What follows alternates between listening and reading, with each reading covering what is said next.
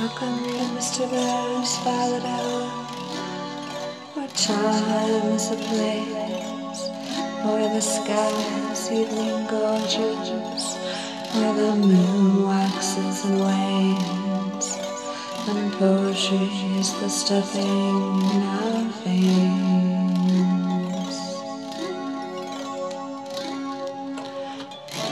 making the lonely a little more bearable.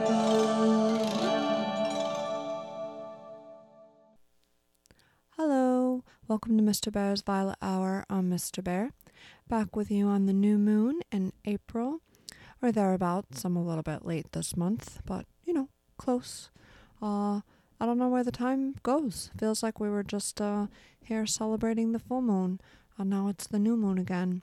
But that's how time goes, I guess. On the moon, it just waxes and wanes,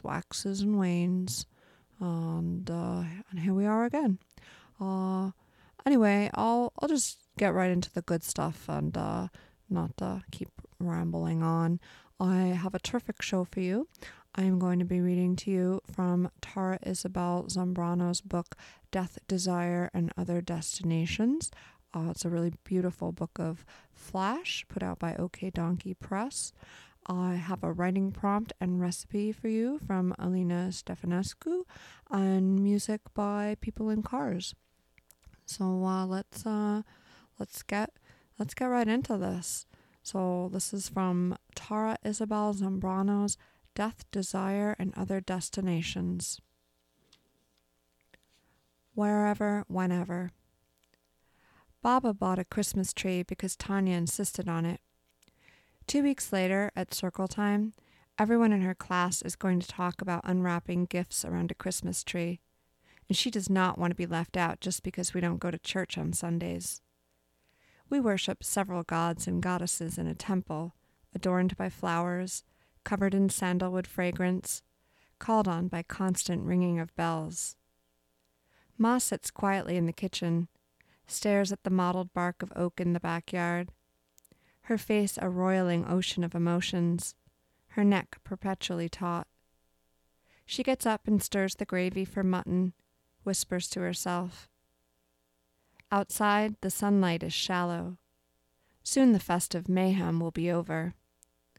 It's hard to explain to our friends and their parents why we don't celebrate Christmas and watch their faces drop. Hindus, you said? They ask, like Buddhists? At the dinner table, we say our prayers. Tanya and I don't close our eyes. We watch our parents, their heads bowed and hands folded, whispering shlokas from ancient Hindu text. Unlike American parents, Ma and Baba don't touch each other in public. Ma never wears pants or skirts, even though she has remarkable legs. Ma instructs me to close my mouth while chewing. Tanya asks about the ornaments for the Christmas tree.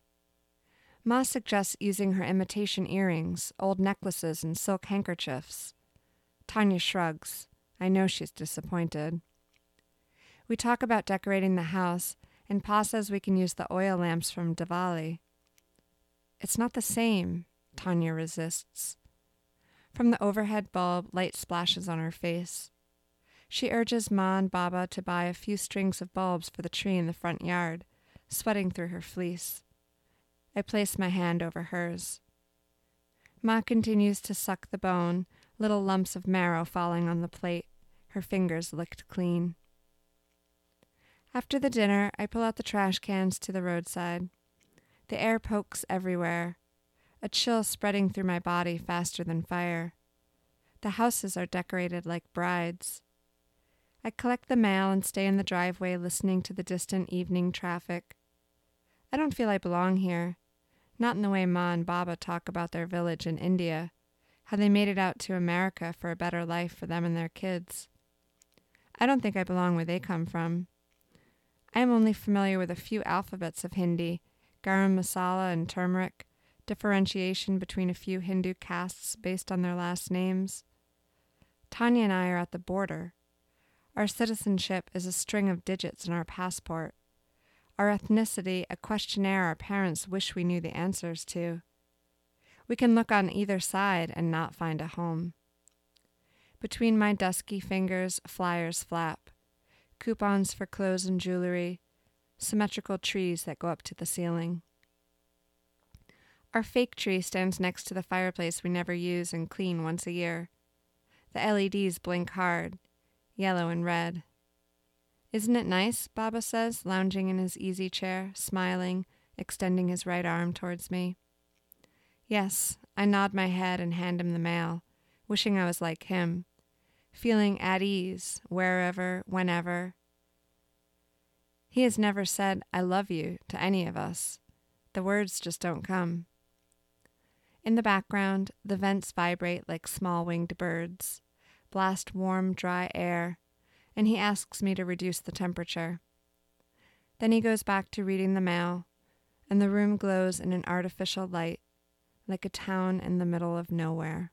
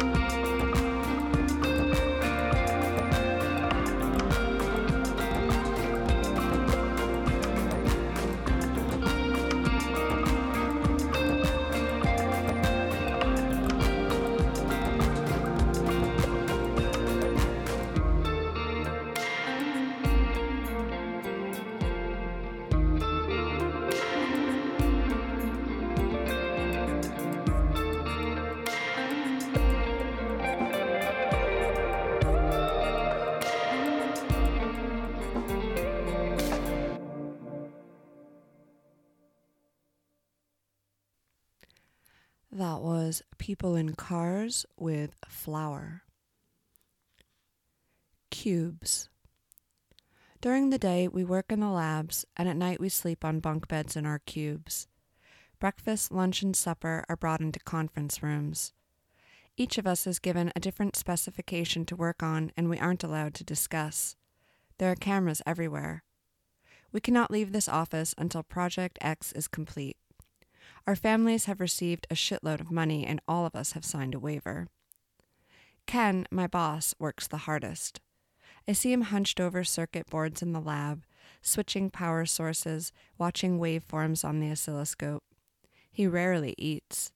Sometimes I think he isn't real. Karen, on the other hand, is always in motion, setting up meetings, resolving issues with higher management. Her office has windows. I often stop by and look out. The world on the other side does not seem to care about Project X or us. Gary sits next to me and gets up every hour for a smoke break. He talks to his wife while working on layout or studying schematics.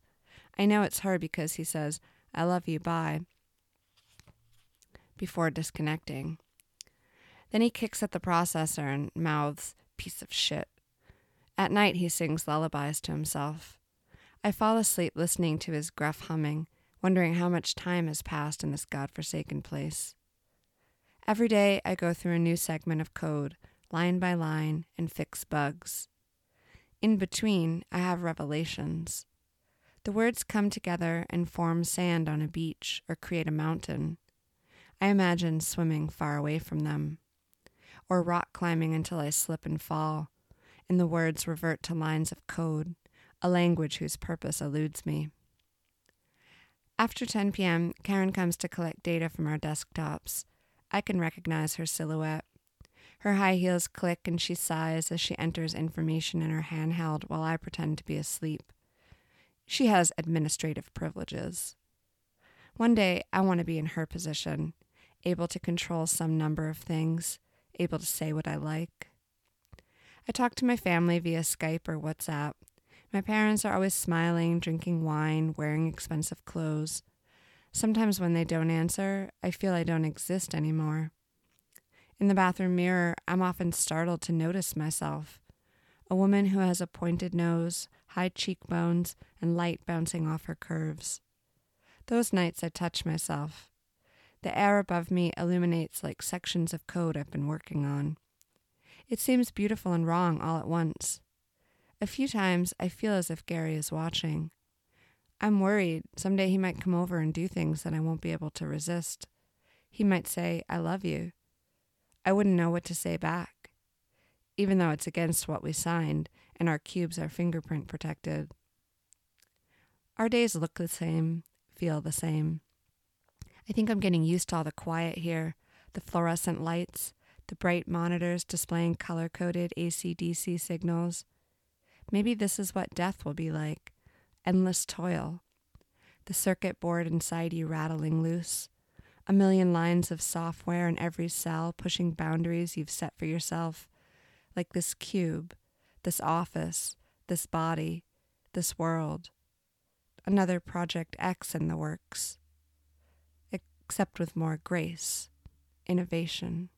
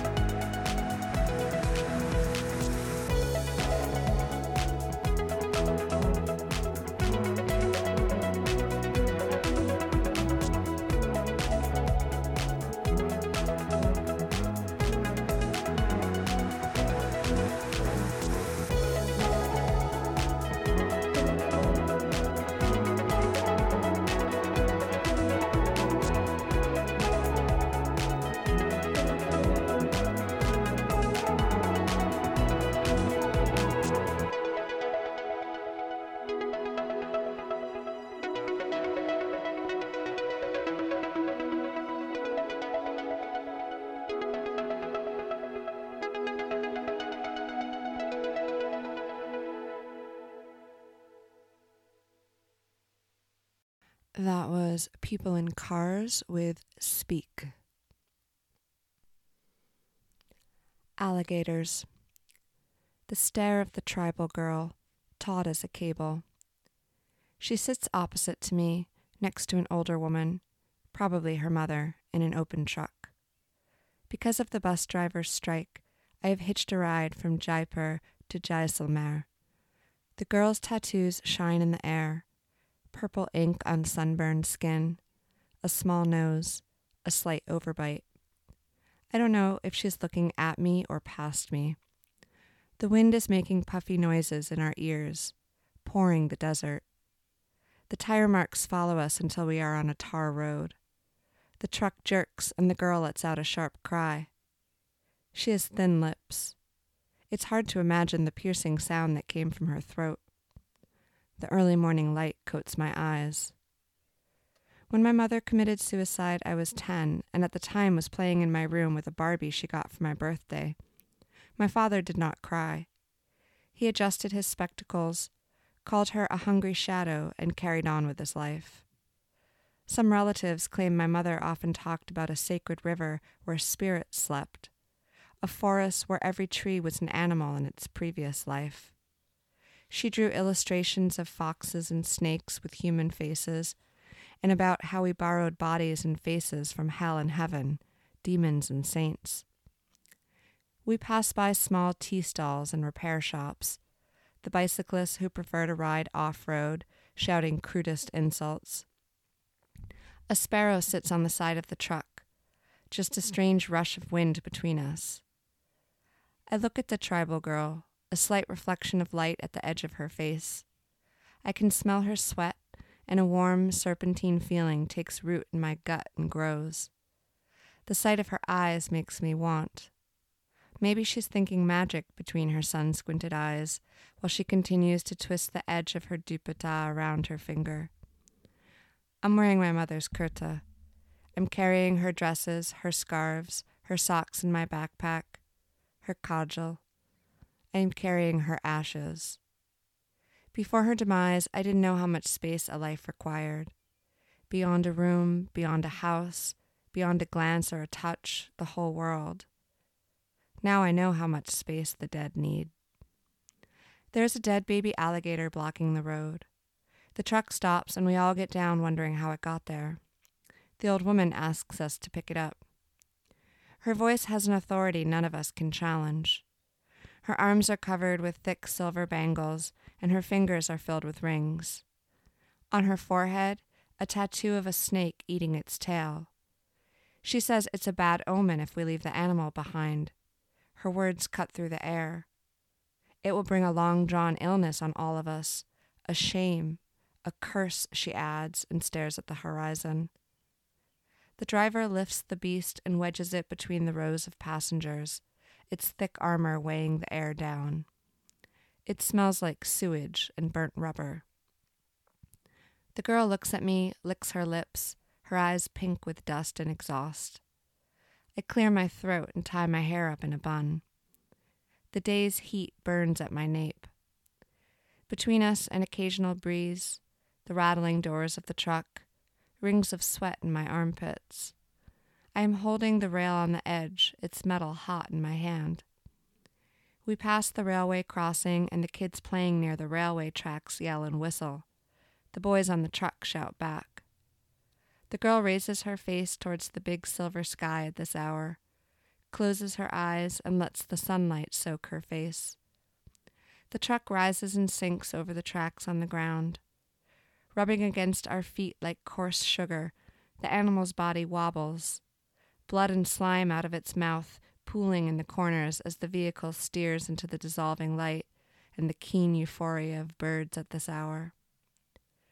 I must have been about 12 when I started locking my bedroom door at night, and in the morning would find it unlatched. Unable to sleep for days, weeks, I sat by the window, suspecting my mother would enter my room any moment. But nothing ever happened. Perhaps my mother was watching me while I was awake and only left the room when I fell asleep. The tribal girl follows me to the bathroom and in a dark corner pulls out a cigarette and lights a match. The burning butt looks like a red laser dot. To extinguish the match, she runs her tongue over it. Then she hands me the cigarette and asks me to keep the heat in a bit longer before letting the smoke out. It keeps the warmth in your words, she says. Her voice sticks to my skin. Our outlines coalesced in vapor. She caresses the fabric of my kurta, smells it and lifts it. Prickles of dry skin grow wet. Her gaze cleaves me open. She unbuttons my jeans, pushes her fingers down. The cold surfaces of her rings maneuver inside my body, one by one. The sun is long gone. The weight of her one hand rests on my waist. The reek of urine in the air makes me squirm. I push her against the wall, and we are a tangle of tongues. A lone bulb with sickly yellow light shines on the other side of the bathroom. Her tattoos rise and fall with every breath, until I let out a muffled moan, and it seems her eyes move all the way up to where her head begins. Slick everywhere, I blink. They return to where they are meant to be. I stay in the same spot after the girl withdraws. The space between us thickens as she licks her fingers. Afterwards, she tells me that the old woman is not her mother. Walking back to the truck, I feel heavy and out of breath, as if I'm climbing a hill. I needed someone to pull out my nightmares, the tribal girl says. Nightmares? I see dead alligators in my dreams, she whispers, and runs her bronze, still wet finger on my lips. In the distance, Jaisalmer looks monstrous, with its twinkling, incandescent eyes. I recall the gloomy bedrooms, my mother on the bed, a black scarf tied around her head, Dad sleeping on his solitary bed in a separate room. In the morning, he wouldn't look at her or talk to her, and she'd hover around him like a ghost begging for life. Later, unable to say anything, I'd oil and braid her hair, and the rose tattoo on the back of her neck would deepen in color with every breath of mine. The alligator has started to rot. Its suffocating odor pervades the air. The tribal mother urges us to carry it a little longer. The girl sits next to me, our thighs rubbing, our nostrils burnt under a common stench. The boys on the opposite row are staring at us. The wind brushes her long locks on my face. For one fleeting moment, I want to tell her that she's beautiful, but she doesn't need to be told that. There's no before or after for her. She knows who she is. She hasn't curled up after sex like I have. I open the backpack. It's all in there. The clothes, the cudgel, and the ashes. Her smell. I wonder if there's a way for someone to pull out the loss from me. The tribal girl holds my hand. Her rough, scaly skin lunges and lurks under the passing street lamps, a sensation like rolling marbles up and down my spine. The old woman pushes the beads of a rosary. Her eyes roll back. Her lips mumble. She says something to the girl, and the girl responds with a nod. The air gets a few degrees colder. Suddenly weary, I place my head on her shoulder, a dark, muscled trunk. I dream that my father and the old woman from the truck are rubbing my mother's body raw with turmeric and sandalwood until all that is left is sand, a desert. Then they open my legs and empty it inside me. My chest is prickly, a cactus filled with sap. An alligator grows in my womb. When it's born, it devours me whole. I wake up and we're crossing a river, its water dark as oil. My teeth dug into the tribal girl's shoulders, a sharp metallic taste of blood filling my mouth, unspooling warmth in my breath. We're passing by streetlights, thin fluorescent tubes electric above us. The sky dark, expanding with quiet. The girl pats my face, asks me to go back to sleep. The boys are snoring and drooling. They whisper indecipherable phrases like prophecies. Far away, dogs howl. A pack of hyenas scream. The moon is swallowed behind a row of clouds. When it emerges like a half-illuminated hip, the tribal mother lets out a wail says it is time for them to get down. The driver asks her if we can get rid of the alligator. She shrugs her shoulders as the girl helps her down. 2 boys pick up the animal and throw it by the roadside. Under a faint streetlight, the beast looks like a mound of dirt. Finite, done. The girl and the old woman walk into the night, the jingle of their ornaments audible for a bit, then lost. Abandoned, I hold on to the shape her body has left behind in me, part home, part grave. The engine revs, and I turn around to a sound. The alligator shudders, its bulging eyes shining near the edge of its head. I let out a cry and keep looking at it, blinking, until it goes back to being dead, until it disappears into the night.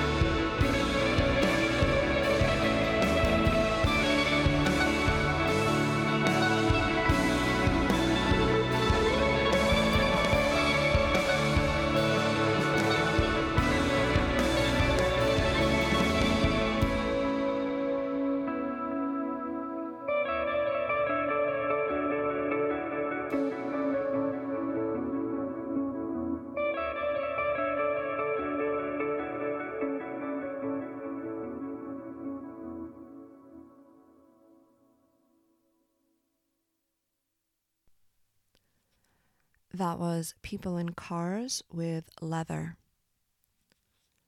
Spawn. I have a bunny in my stroller, nibbling on twigs and sprouts. Its claws tap my cell phone screen and call my contacts.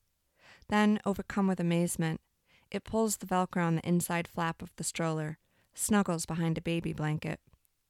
I call him Brownie. "How can you stand it?" my husband says, struck with logic, staring at Brownie's muddy fur pads. He suggests I should see a therapist. But what does he know? He hasn't felt the babies who have unfurled and fizzled inside me. He hasn't felt the sadness that grows month after month when the dark fluid stains my thighs, leaves outlines on my panties after countless wash cycles. I exhale deeply and take Brownie to the playground.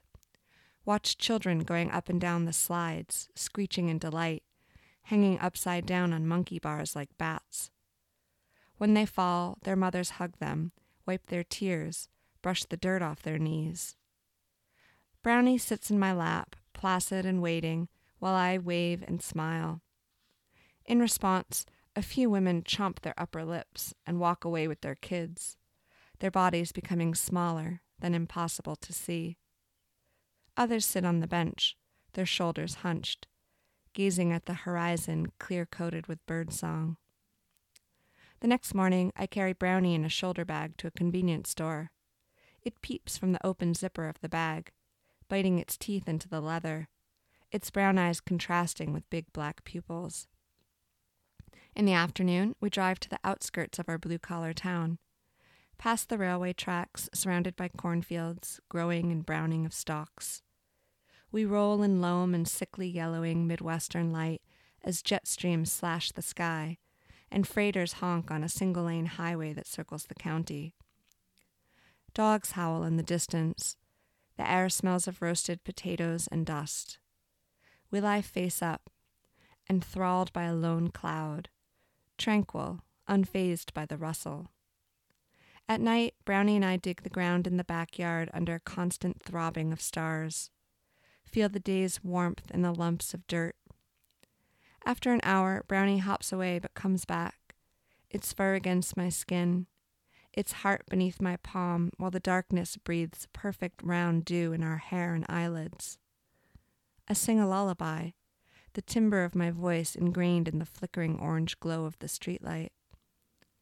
When the dawn froths, I make out my husband's profile in the doorway, a sweep of his hair. He holds my hand, takes me inside, wipes my face and cleans the dirt under my nails, breathes deeply as if he's about to go under. "It can't go on," he says, his sudden broken glass voice. "Brownie can't call out loudly from a crib. Brownie can't suck your breasts." Before he leaves the room, I glance at the sweat on his brow, a blood stain between the breadcrumbs on his shirt. Misty-eyed, I stare outside the window to a mound of soil circled by golden light. And I want to hold Brownie, cling to it like a fish, kiss its ears. "Brownie!" I howl, the sound sharp like its teeth. Everything stays still, except a startled crow that swoops up in panic towards an unyielding, colorless sky.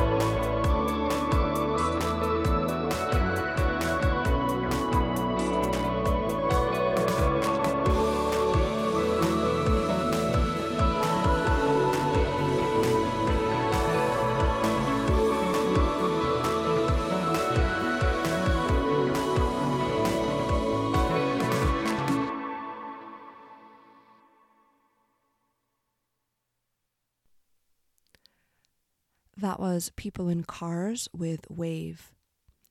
Shedding. In a neighboring slum in Mumbai, the open stage is flooded with blue and green strobes. Rock star Sweetie's dazzling.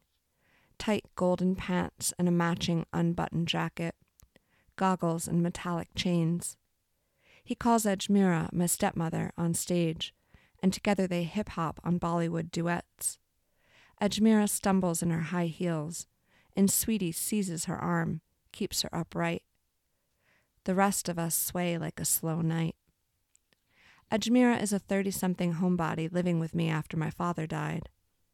But here she's radiant in a silver skirt and a busty green top.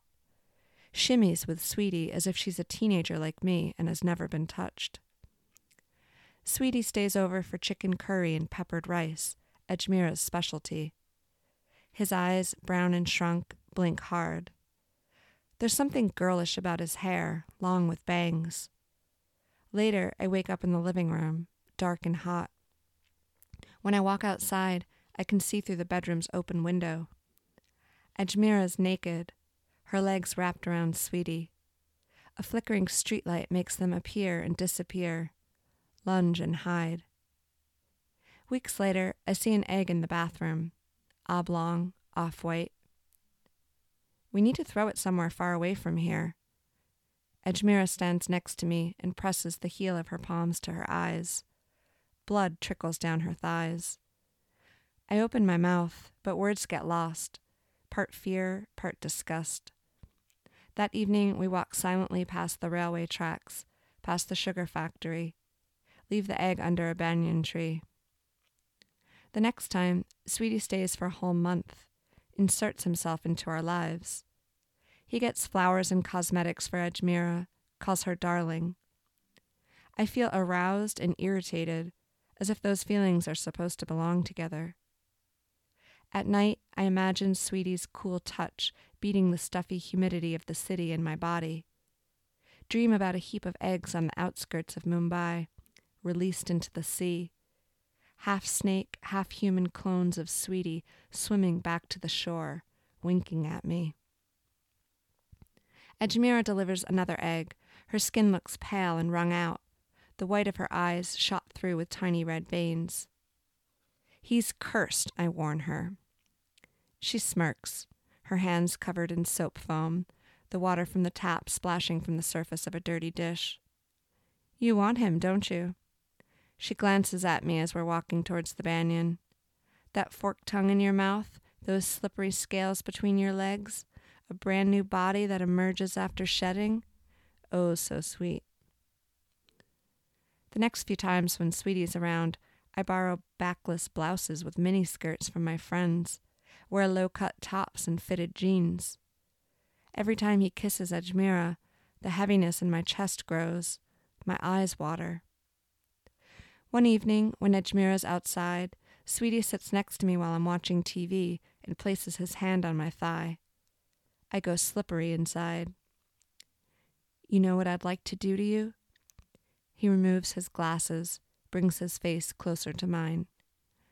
I'd like to peel away that spotless skin of yours and wear it so it never sheds again. Ajmira feeds on her eggs, Sweetie's recommendation. She looks slender, her face glows, and all I think is if Sweetie would have me when she's gone. One late morning, I walk into the bedroom, quiet as a secret. Sweetie's drunk from the previous night and snoring. Ajmira's next to him, her fingers laced in his. When I place the curved blade against her neck, she jerks and breathes hard. The meat knife drops, and I see her face, afraid, familiar, and desperate to hold on to love. In a flash, her body turns purple and then darker, narrows into a snake that slithers outside the window. Sweetie hisses, raises his hood.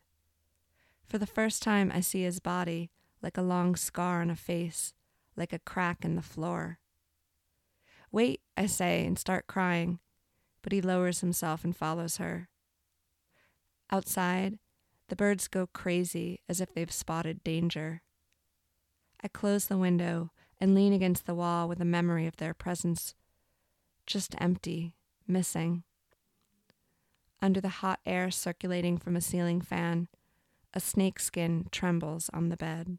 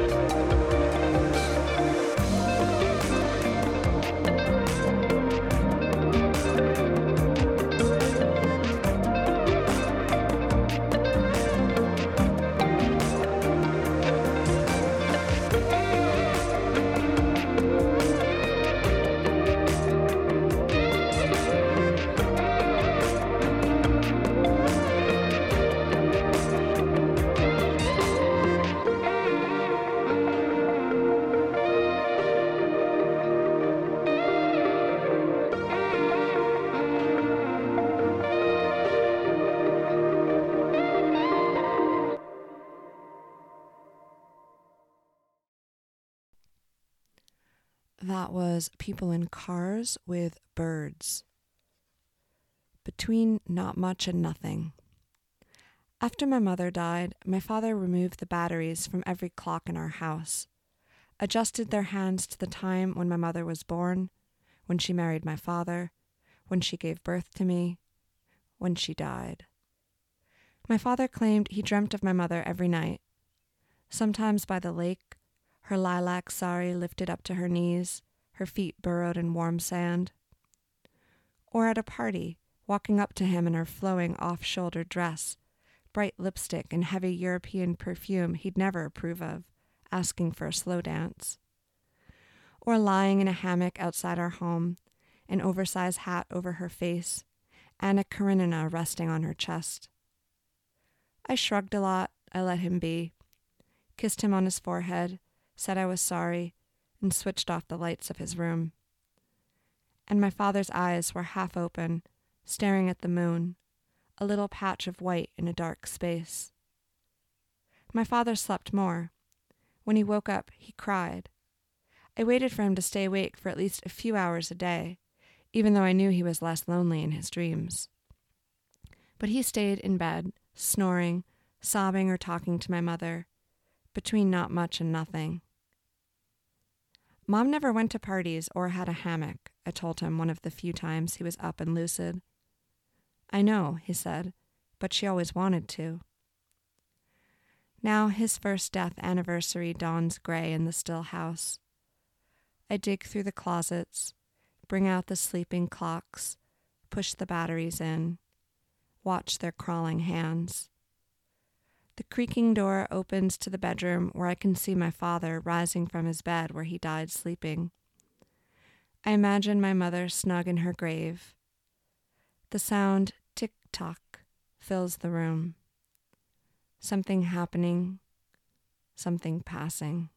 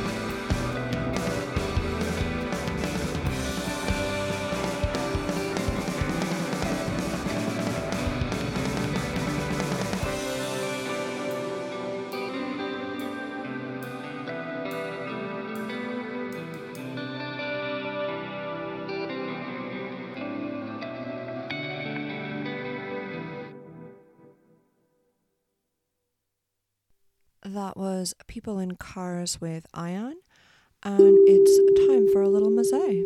And I have a snack size interview for you with Bob Records, who put out this album by People in Cars. And People in Cars is the brainchild of multi-instrumentalist and visual artist Ete Pisano, Los Angeles-based by way of Washington, D.C. The project has seen multiple musical leanings and featured numerous additional musicians. However, Pisano is the founder and sole consistent member. The latest release, Places, features brand new sonic territory, heavily weighted in guitar-driven, blissed-out chill tunes that are equally intriguing and groovy. I agree. All performed and recorded by Pisano in his LA home. Pisano has played in such rock bands as Aberdeen, The Dangerous Summer, and Senses Fail. And Bob Records was kind enough to answer some questions I sent. 1. What is Bob Records and what is your mission? Bob Records is a very small, labor of love record label run by one guy, but made possible with the help of friends. The inspiration behind the label comes from the deep affinity that I had growing up admiring DIY labels such as Asian Man Records. Equally as inspirational are my friends. They are the common thread between mission and inspiration. They're such incredibly gifted artists, musically, visually, and everything in between. Bob Records has 35 releases, and they range from cassette tapes, vinyl records, compact discs, and digital in format. In recent years, I've pivoted the mission of the label to focus more heavily on digitalizing music from the local scene I grew up in the DMV, DC, Maryland, Virginia area. A lot of these recently released digital albums were completely gone from the internet because they came out at weird late 90s, early aughts juncture where music streaming and MP3 host sites just weren't around, and certainly the ones that were not preserved. Bob Rec has become a bit of a digital archive. 2. What is your first memory of people in cars? The musician. What is your first memory of people in cars? Actual people in cars. That would have to be 8th grade in my parents' basement. Ete Pisano is the sole consistent member of the band, and we met through mutual friends and quickly discovered our shared love for pop punk, especially early Green Day. He came over and we jammed, guitar and bass, to old Green Day songs like Dry Ice and Paper Lanterns. I couldn't believe, and still can't believe, that he could nail the solo in Dry Ice. Wow, first memory of literally people in cars. Probably sitting in the back seat with my mom driving our old Volvo and listening to cassette tapes. Cabbage Patch Kids is ringing in my ears. I wasn't tall enough to see any other people, strangers, in their own cars, so I guess it was an insular memory of very familiar people in a very familiar car. 3. What is your process and creative practice like for choosing the music on your label? Friends drive the entirety of the entity. I wish I had a more creative answer, but the friends of mine who are gracious enough to let me slap my Bob Records stamp on their tunes are my inspiration and my North Star amidst any creative process. They're the creative ones. My friend Mike, who drew the Bob Records logo, inspired the latest compilation that I released, which is called The Way Things Used to Be Volume 1, which you can find at bobrecords.bandcamp.com/album/the-way-things-used-to-be-vol-1. It's a 22-band collection of music from the ska punk scene in the DMV that we both grew up participating in during the late 90s, early aughts. Again, these tunes were long gone from the World Wide Web. It was a 2-year process of going through my CD collection and contacting members of those old bands to get my hands on some of their recordings. That then sparked the idea to try and unearth as much of this old music as I could and put it online in case there were others out there who wanted to relive the nostalgia. I'm still interested in releasing new music from my friends, but I'm also focused on preserving uniquely special tunes from yesteryears. 4. If you were making a perfume to capture the essence of people in cars, what scents would you choose for the top notes, first impressions, heart notes, what comes out a little later, base notes, what lingers? Top notes are certainly that of a bright citrus. Heart notes turn to lavender. Base notes are chocolate. 5. What are your current obsessions? Compact discs and bench pressing. Bonus question, what stuffed animal would you be? What stuffed animal would I be? Absolutely a teddy bear. Well, I definitely approve of that choice. Thanks so much, Rob of Bob Records, for answering those questions and telling us a little bit about your label. And thanks to People in Cars for sharing your music. You can find and buy the album Places by People in Cars at bobrecords.bandcamp.com/album/places. And check out all of the music Bob Records has to offer at bobrecords.bandcamp.com/music.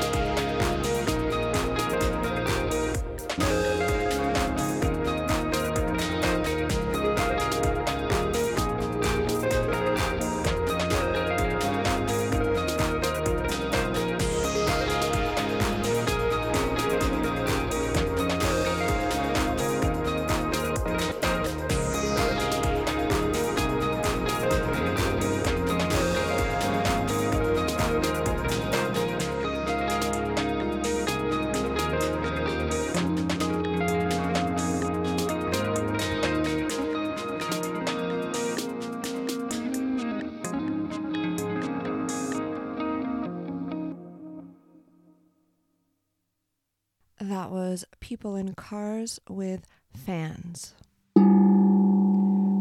I guess it's time for Piccolia, and I hope you're hungry because on the menu today is a delicious writing prompt and recipe from Alina Ștefănescu. Bulls, a polenta with cheese event. Something my dad used to make when I was little, and something I make and serve with tomato and cucumber salad.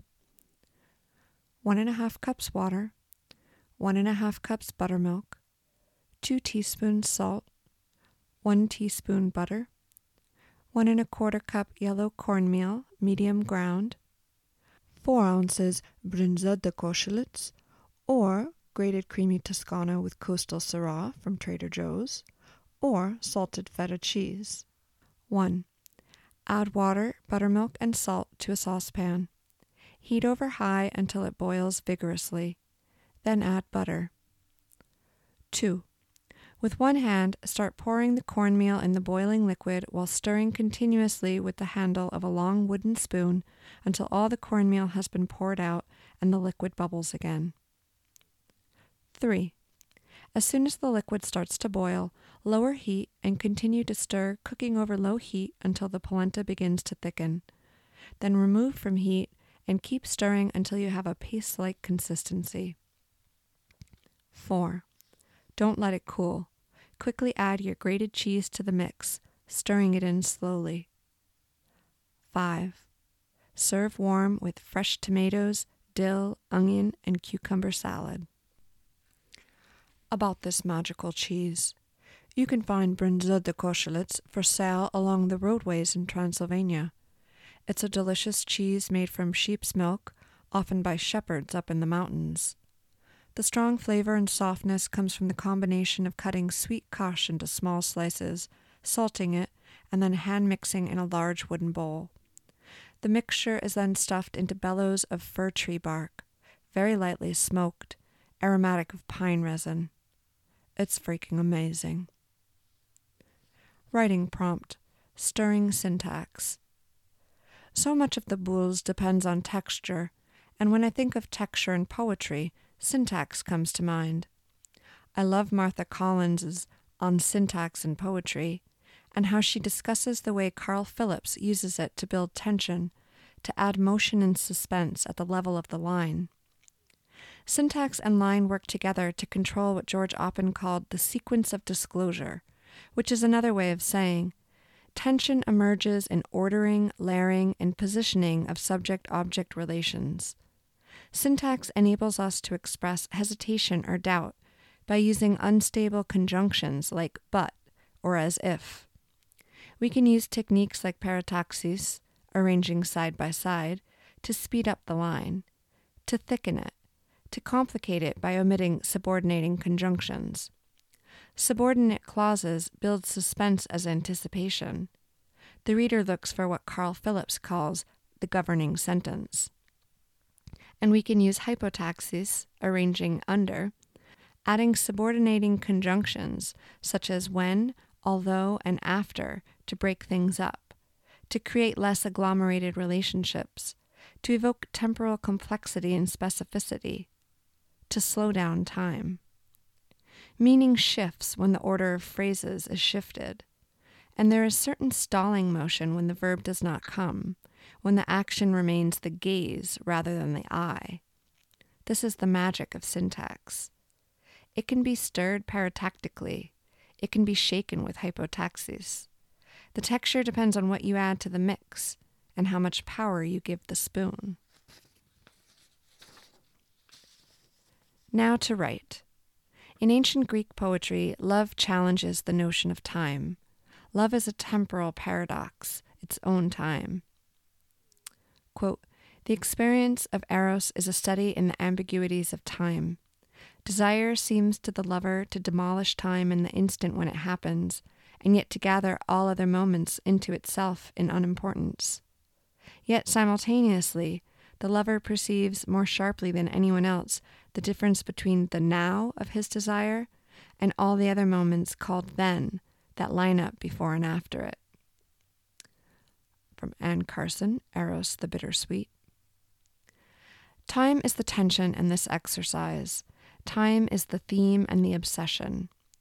Make a list of 15 particular images which come to mind when thinking of a beloved person. Title the poem with a governing sentence.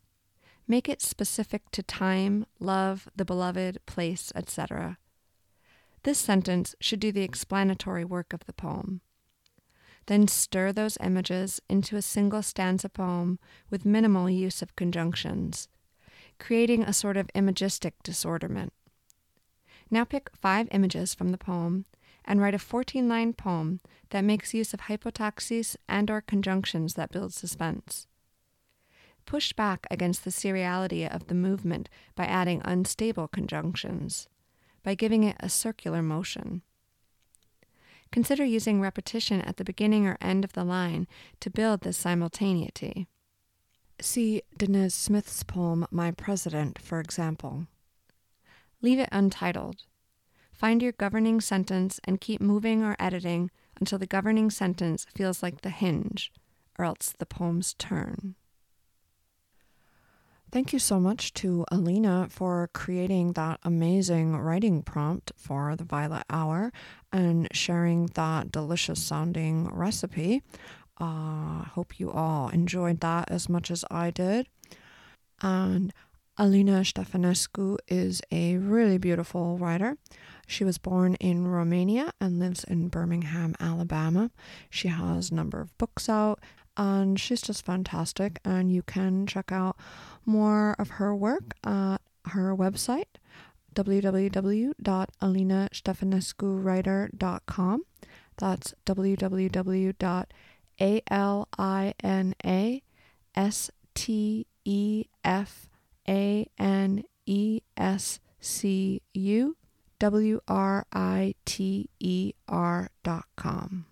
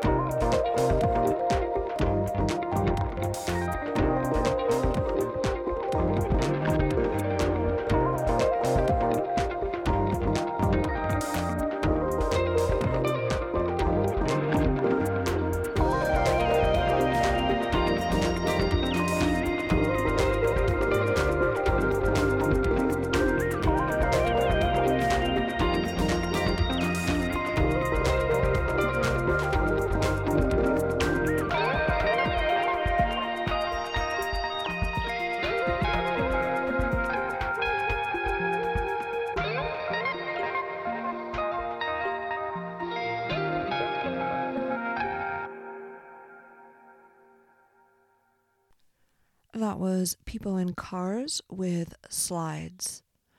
And now why don't we hop on the theremin and go take a quick trip and see Miss Mousy. Miss Mousy's Apothecary.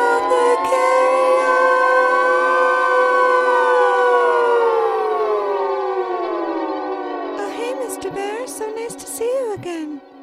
Oh, hi, Miss Mousy. It's great to be back on the moon with you. How have things been? Oh, pretty good. Actually, I did my first movie project. It's so exciting to be in the movies. Oh yeah, that's wonderful, Miss Mousy. I know you've been in some movies, Mr. Bear, so it's probably old hat to you. Oh no, not at all. Movie business is fun stuff. Can you tell me a little bit about it? Yeah, I played Country Mouse in an adaptation of Country Mouse, City Mouse. Oh wow, that's so cool. I think I have the acting bug now.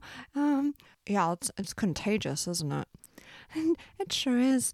But I'm still a two-dimensional hand-drawn mouse studying herbalism, and even if I get to be in some more puppet films, I'll still be studying the herbs. I love the plants. Yeah, me too. It's springtime now here in Wisconsin, and everything's blooming. Yeah, it's everything's blooming here on the moon too. Do you have anything you'd like to share with us, Miss Mousy? Oh yeah, I've been very inspired listening to those beautiful stories from Tara Isabel Zambrano's Death, Desire, and Other Destinations. I know death is in the title, but they make me feel so alive. Yeah, it's beautiful prose, isn't it? Oh, just gorgeous. That dreamy music from People in Cars and that prompt and recipe from Alina Stefanescu. I've got spring fever, Mr. Bear. Yeah, I do too, Miss Mousy, I have to admit. Do you have any cures for spring fever? I don't think spring fever needs any curing, Mr. Bear. Plus, I don't cure anything. I'm a two-dimensional hand-drawn mouse studying herbalism. But I'd like to enhance the spring fever. Right now, I'm in love with nettles. Oh, tell me more, Miss Mousy. Well, Mr. Bear, you might know that nettles, stinging nettles, are covered with little hairs, so you do have to be careful if you don't want to get your paws stung. But some people get stung on purpose. It's called urtication, and some people find it helpful for things like arthritis. Oh, fascinating. Luckily, I don't have any arthritis in my little stuffed joints. Oh, that's good. But anyway, nettle is fantastic. It's so packed full of nutrients and vitamins and minerals, and it's just a great food. You can make long infusions of it, but something I like to do now in the spring, because when it's growing now, is cut the tops off the young shoots and make pesto. Ooh, I love pesto. Yeah, and you cut the tops off, the leaves and the young stems, and it doesn't hurt it. It's going to keep growing. But you can have some great food now. Oh, do you have a recipe for this pesto you make? Well, I don't really use recipes so much, Mr. Bear. But I have, guidelines. I have things I put in. Pesto's really easy. You just, it doesn't have to be basil. A lot of people think it's basil only, and basil's great, but let me tell you, nettles and other wild greens you get in the spring, they're just delicious. Oh, this is making me hungry, Miss Mousy. Yeah, I know. I'm getting hungry myself, but so you just have to carefully pick some nettles, and then I like to blanch them. You just bring some pot of water to a boil and dunk the nettles in to cook for a minute, and that takes the sting right out of them. Oh, really? That's it? yeah, just a little heat, little cooking, and then they're fine. Just not gonna sting you at all anymore. Except sting you in the heart with love. Yeah, okay. Anyway, and then don't forget, then I would drink that water or cook with it because it's got some nutrients already in it. But squeeze out the blanched nettles, and I blend them up with some cloves of garlic. I like a lot of garlic, so I put a lot of cloves in, and squeeze some fresh lemon juice in there, and a little olive oil, and you just blend it up, or you can pound it up with a mortar and pestle if you want to work out. Oh yeah, or if you've got some emotions to vent. Yeah, it's very therapeutic using a mortar and pestle. That's it really. I mean, you can add nuts if you want, pine nuts, but honestly, those are so expensive at the grocery store. I don't buy them. If I do nuts, I usually put in walnuts. But you can make it without nuts, which is also nice for people who have nut allergies. And some people like to put in Parmesan and cheese, and I am a mouse and I do like my cheese. But I often don't put any into my pesto. Just really greens and garlic and olive oil and lemon. That's pretty much what you need. Well, that sounds delicious, Miss Mousy. Thanks for sharing that. Yeah, and you can put pesto in your eggs, on sandwiches, on pasta, and I like to just eat it by the spoon. Thanks so much, Miss Mousy. I think I'm gonna go make some pesto now. Yeah, that's a great idea. I think I'm gonna go make some too. Come back anytime. Oh, I will. Take care, Miss Mousy. I'll see you on the full moon. Okay, bye. Bye.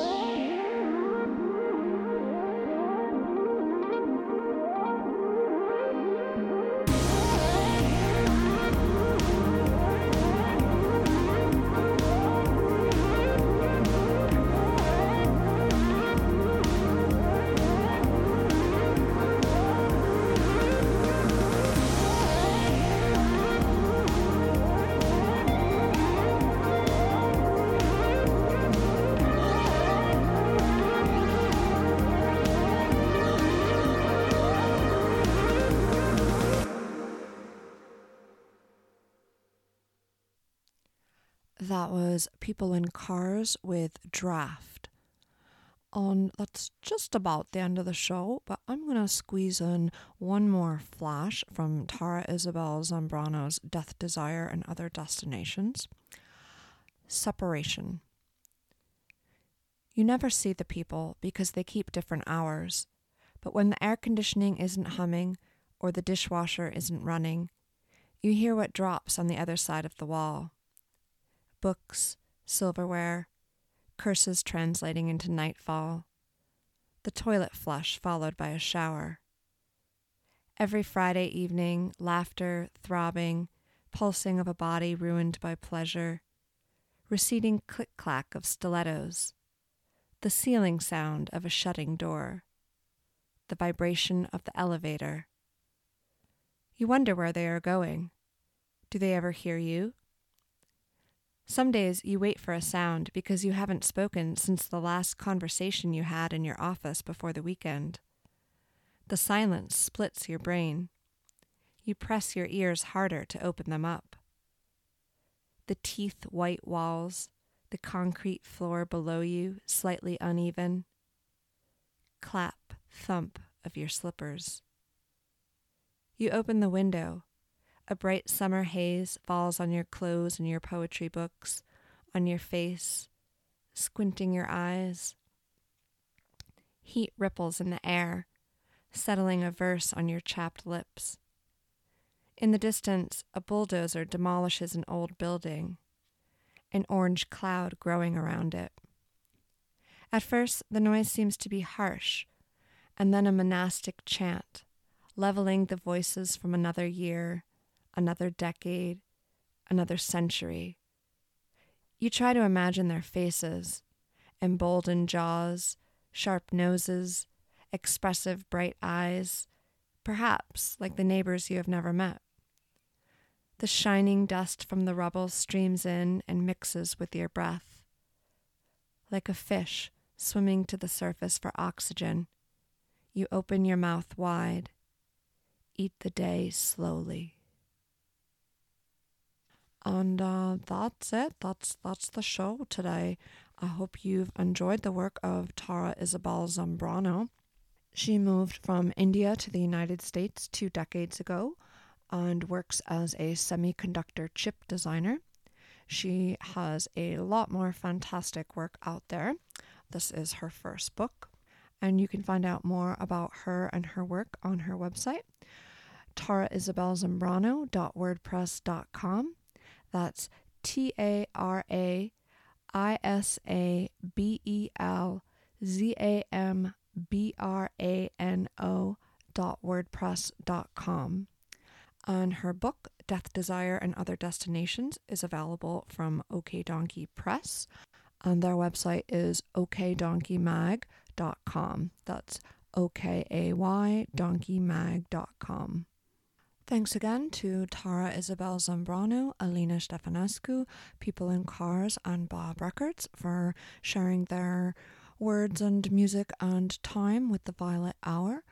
Don't forget to try out that wonderful writing prompt from Alina. If you do write something for that or any of the prompts I've shared on the Violet Hour, feel free to share them with me. You can email me at violethourmoon@gmail.com. Also, any musicians out there interested in having their work considered for feature on the show, email me at violethourmoon@gmail.com. Thanks so much. Keep an eye on the moon. I'll be back with you later this month. Be kind to each other. Theme song and show music by Sugar Whiskey. Mr. Bear and Miss Mousy believe in radical love and kindness, in mutual aid, and empowering ourselves and our communities. Together we can dismantle the white racist, colonizing, misogynistic, capitalist, homophobic, transphobic, ableist patriarchy. This podcast was recorded on Potawatomi, Kickapoo, Miami, Sioux, and Peoria land. Text your zip code or city, state to 907-312-5085 and find out whose land you're living on. You can also go to land.codeforanchorage.org for more information. There's also a helpful map at native-land.ca. This is just the first step in developing a land acknowledgement. Let's learn our history and honor the land and Indigenous peoples, past, present, and future.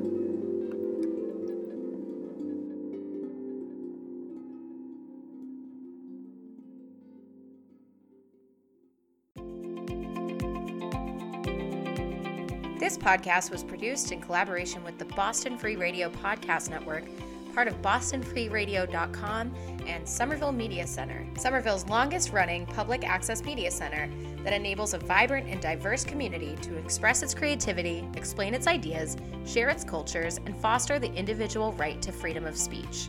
Learn more about Somerville Media Center at somervillemedia.org, or check out some of the other amazing Boston Free Radio podcasts and radio shows at bostonfreeradio.com. Thanks for listening.